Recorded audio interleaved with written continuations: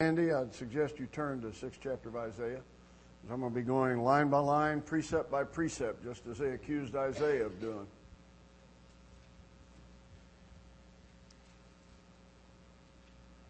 You have great worship service here. And I really am thankful for Harold and for Cindy and for the leaders here. I'm thankful for the opportunity to share with you. Whatever I say is God's fault. Because I'm just going to tell you what the Lord says here. 6th chapter of Isaiah. It's incredible stuff. Isaiah has already been preaching. He preached through part of the reign of Uzziah the king, his cousin. And now King Uzziah died. And there's a trauma over Israel. The throne is empty.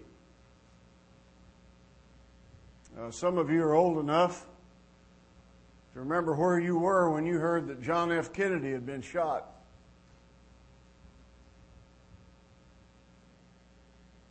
I remember specifically where I was. Trauma produces a chemical in the brain called serotonin that prints everything on the brain. I can remember sitting and watching a black and white TV of the funeral. I can remember John, little fella, saluting as his daddy went by. Same day John F. Kennedy died, a man that I consider even a greater man also died. His name was C.S. Lewis. I recommend any of his books. He had 50 books, and then several have been put out since he died. I think I've read all 50 of his books that he is involved in. Amazing person. And you kids that are in high school and junior high, you should read the Chronicles of Narnia. Chronicles of Narnia is all about Jesus. And believe it or not, 700 years BC here, we call it BC. I don't like that term. There's no such thing as before Christ. He always was. He always will be. He was the creator of the world. So maybe we should call it BJB, before Jesus was born. Something like that. But there is no such thing as before Christ, okay? And yet here is 700 years before he was born. Isaiah sees him. Isaiah saw him more clearly than any of the other prophets, I believe. Look what he says. In the year King Uzziah died, I saw the Lord sitting on a throne, high and exalted. And the train of his robe filled the temple.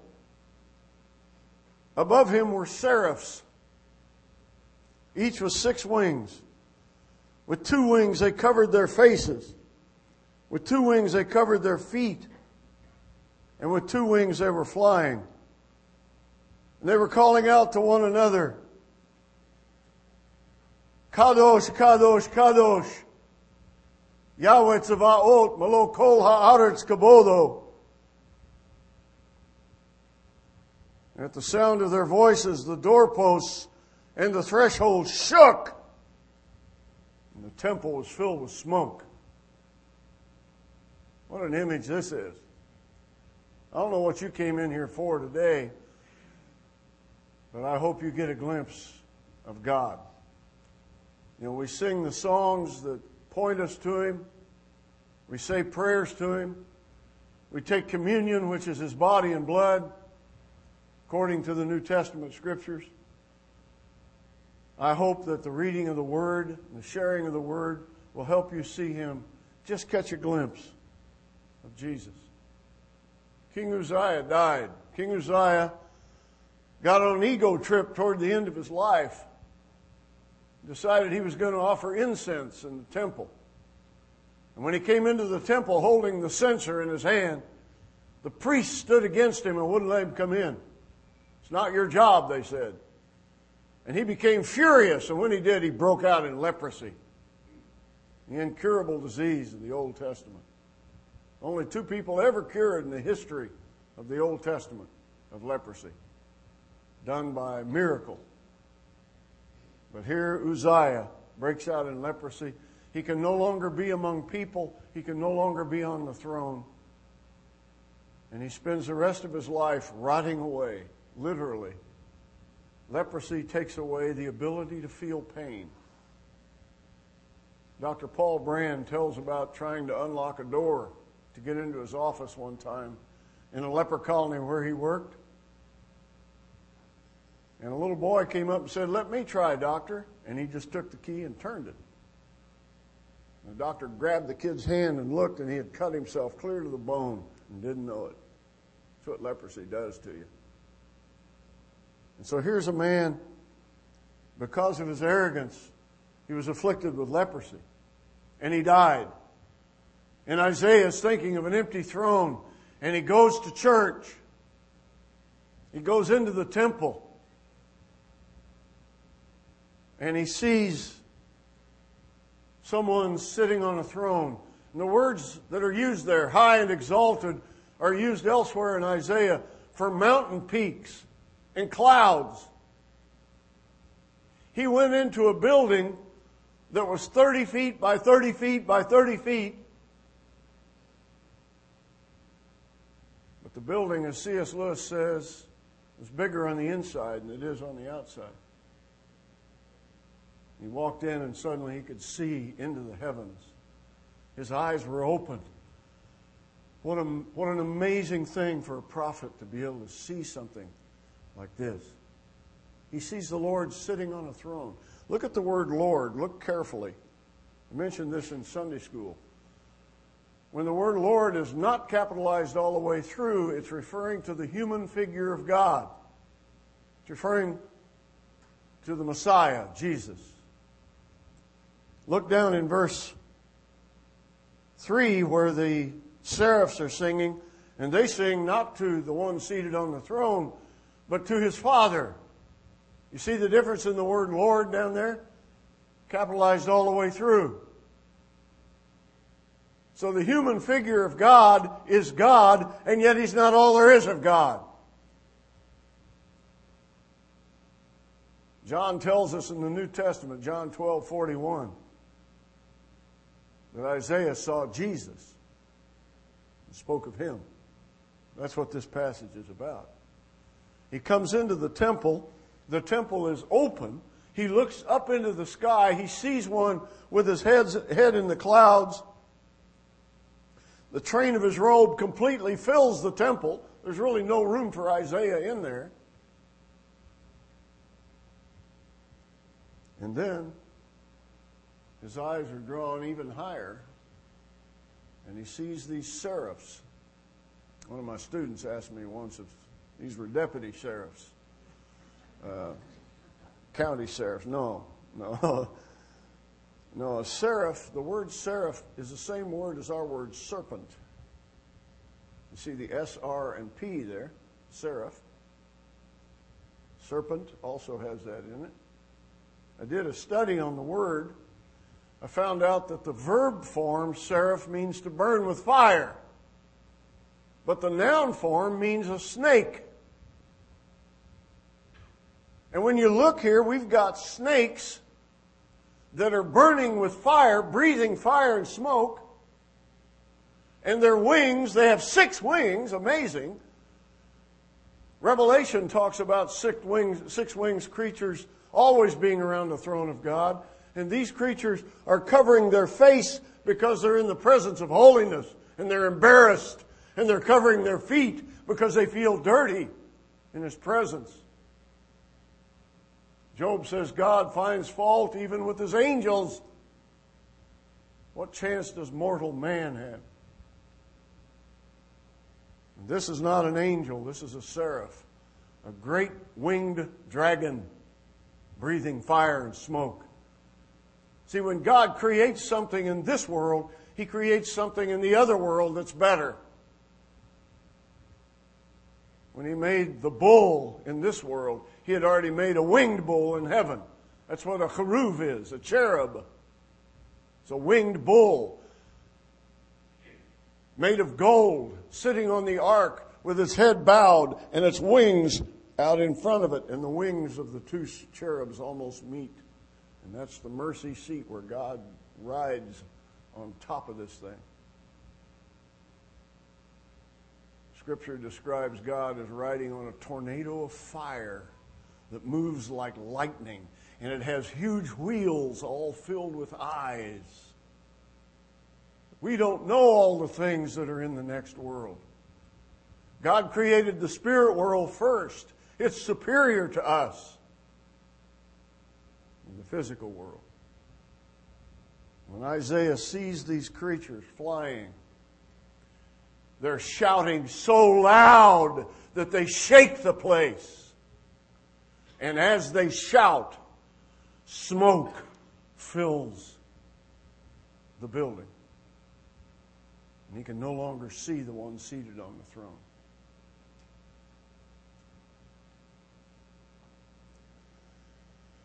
God is holy, holy, holy. It's always three. We talked about this weekend.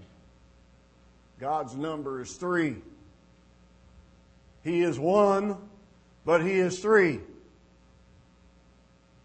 Isaiah recognizes what these creatures are crying to God. And did you know that they never stop saying this? Book of Revelation chapter 4 says they never stop saying, holy, holy, holy, because they're in the presence of the Almighty God who is holy. And they can't help themselves. You know, we look at a sunset, or we look at the ocean, or we see Niagara Falls, and we say how beautiful that is. But God is the creator of all beauty. How beautiful must He be? No wonder they can't help themselves. He's not just holy, He's huge. When Isaiah sees the human figure of God, his head's up in the clouds. How big is God really? Is He a figure on a throne with His head in the clouds? How big is God? I like to read about the universe, and I've got several books from the Time Life series that I go through. And I looked at a comparison of the sizes, the relative sizes of the different celestial bodies. And, you know, the earth looked like a period at the end of a sentence, and then it showed the sun, you know, looks big. And then pretty soon you start looking and you realize you can put 12,000 of the earth inside the planet Jupiter and shake it and it would still rattle. And you could take 12,000 of Jupiter and put it inside the sun and shake it and it'd still rattle. You could take 12 billion of the sun and put it inside the huge star Antares and shake it, if you're big enough, and it would still rattle. You go outside and look at the sun. Don't do this because it'll sear your optic nerve. But if you were to do that, you would see light that was 8 minutes old. It takes light 8 minutes to go from the sun to your eye. And the sun is shining in all directions in space. 8 minutes. If the North Star had blown up 164 years ago, we wouldn't know it because the North Star is 165 years away. Light years. A light year is so many trillion miles, something like 6 trillion miles. That doesn't even compute with us. Light travels fast enough to go around the Earth 7.5 times in 1 second. But the Hubble telescope, have you seen the spacewalkers working on the telescope this week? My brother had a part in putting that up. He was one of 2 government advisors over the Manned Space Project, my older brother. Every satellite that's been put up has had to go through his office. Every satellite put up by the United States. He's retired now. He carried a beeper for a couple of years They needed him to do some troubleshooting, but he's an amazing guy. He'd sit and watch TV with me, and all of a sudden he'd jump up and run in the other room and write something down, and later I'd go over and look at it, and it's a formula. Had no idea what it was. Just thinking all the time, ideas in the back of his mind. And he told me about the Hubble telescope when it first went up. He told me before it went up. He said, we'll be able to see things we've never seen before. Have any of you seen what the Hubble telescope has revealed? The internet. Look up Hubble, and you'll find pictures.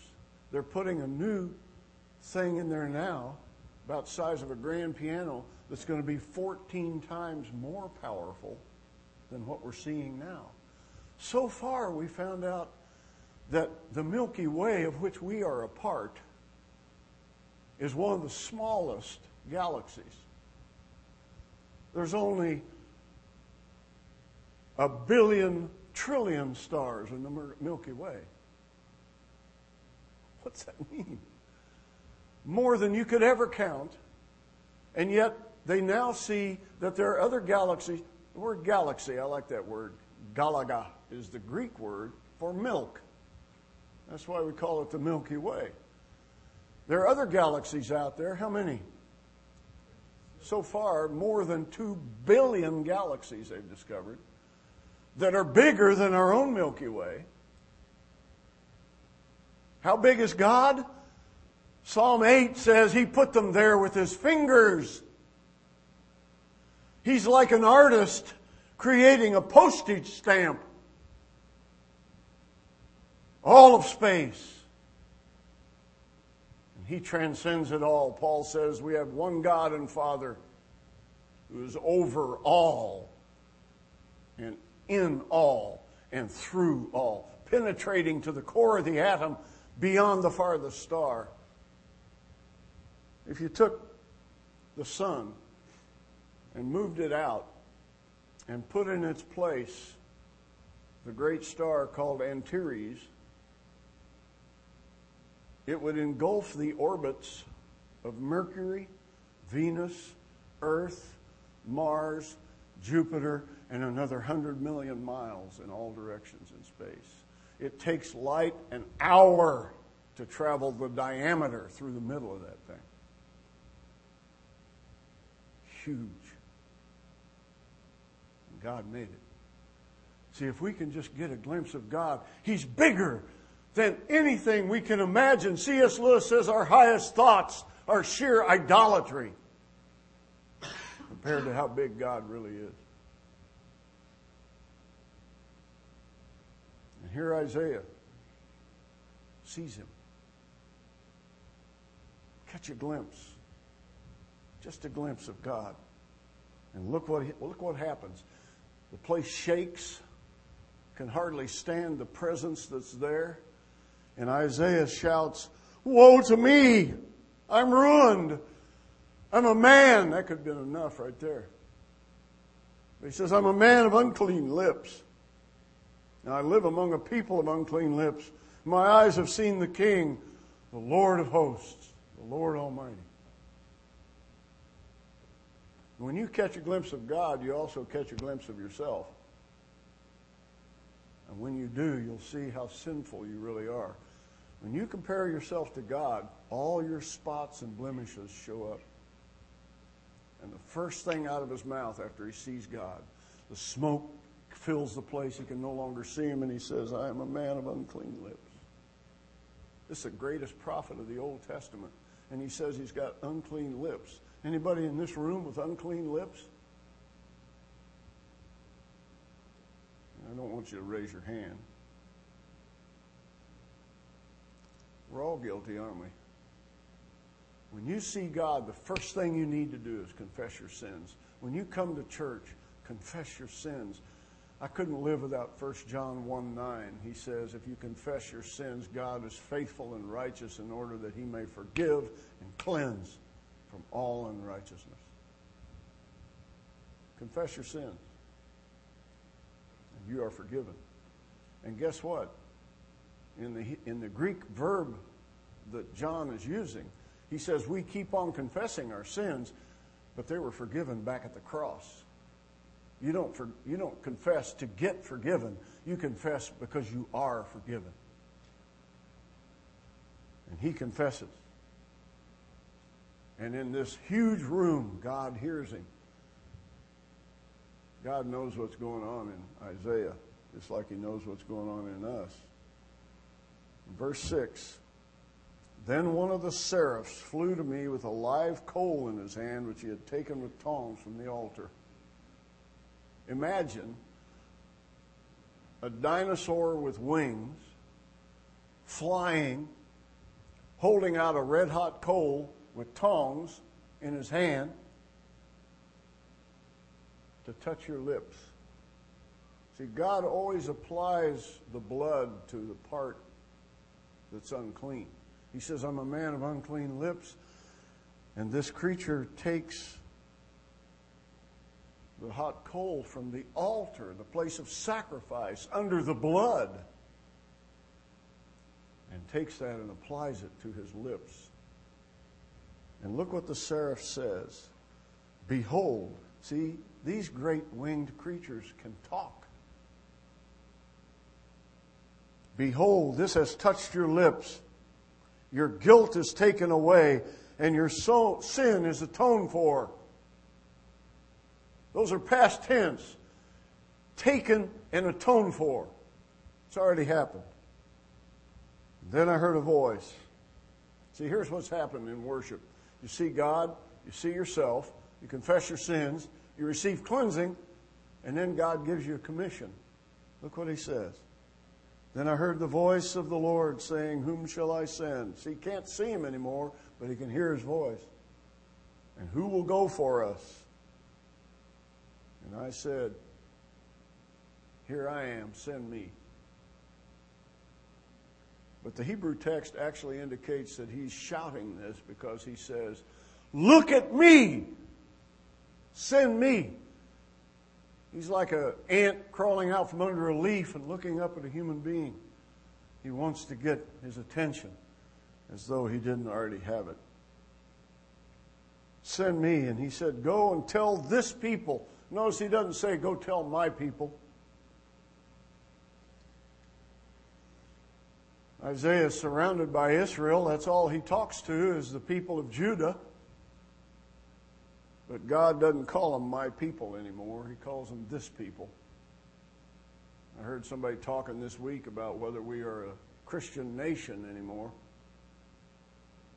Well, all I know is 91 million people go to church every Sunday on an average. Did you know that? In this country, 91 million. There are 365 million people in the country. 91 million is more than go to all sports in the country in a year. Talking about professional sports. You know, all the people that go to these football games and fill stadiums and so on, it doesn't add up to 91 million. A whole year of that, there's still more that goes to church. But what I wonder is how many people that go to church actually see God, actually confess their sins, actually receive forgiveness, and actually get a cleansing message from God. Here's your job, he says, Isaiah. Go out and tell this people, hear and hear, is what the Hebrew text says. Hearing they hear and do not understand. Seeing they see, but they never perceive. Make the heart of this people calloused. Make their ears dull. Close their eyes. Otherwise they might see with their eyes and hear with their ears and understand with their hearts and turn and be healed. He says, go out and preach to them that they're not going to listen. I wonder how many of us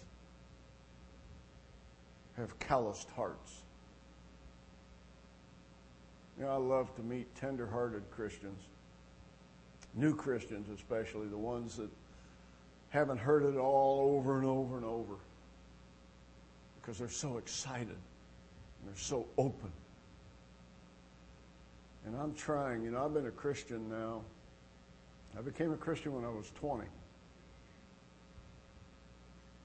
And I was a sinful person like Isaiah, only worse. I'd been hooked on pornography for many years. I struggled with pornography. After I became a Christian, I had to feed the baby that came into me, the Holy Spirit, and stop feeding the 20-year-old man. I had to break habits. Habits are hard to break. You get convolutions in your brain that just repeat and repeat and repeat. And even with all the healing I've received since then, God delivered me when I was 37 years old from pornography. I struggled with it as a Christian for 17 years. And when I was delivered from it,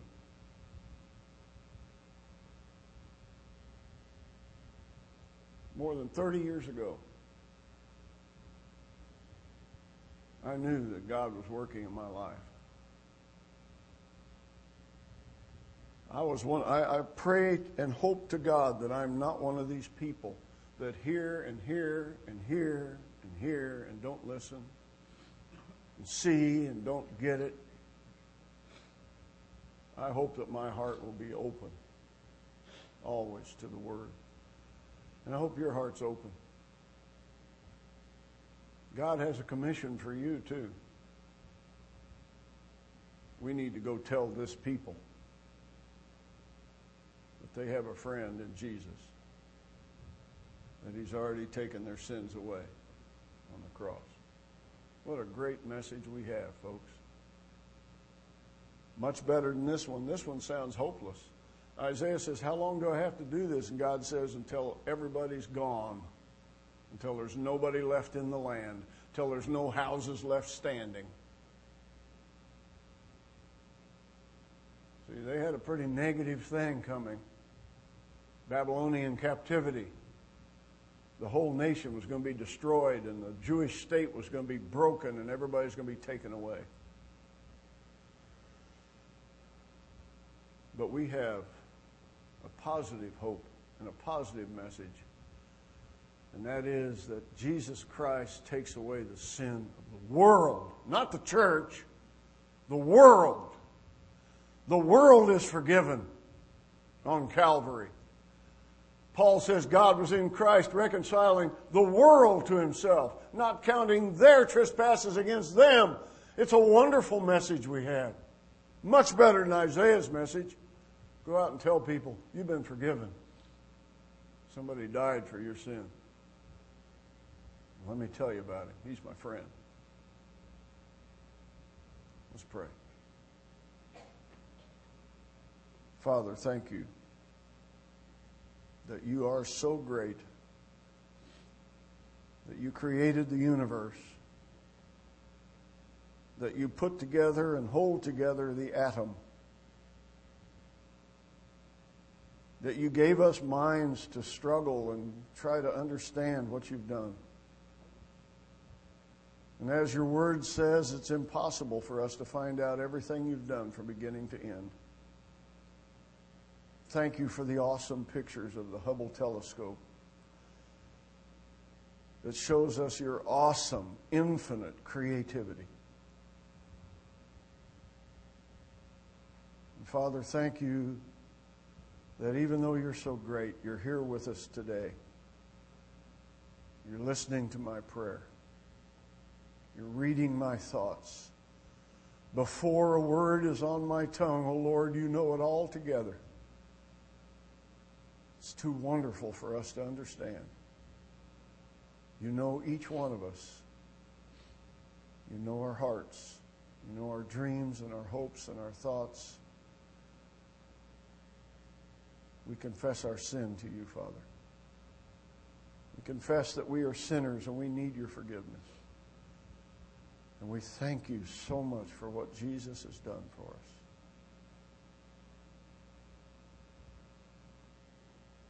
We have a hope of being like Him in the resurrection. I pray, Father, you'll bless the minister and his wife and his kids, his family. I pray that you'll bless this church and the leaders. I pray that the message here will always be one of power and purity and truth and freedom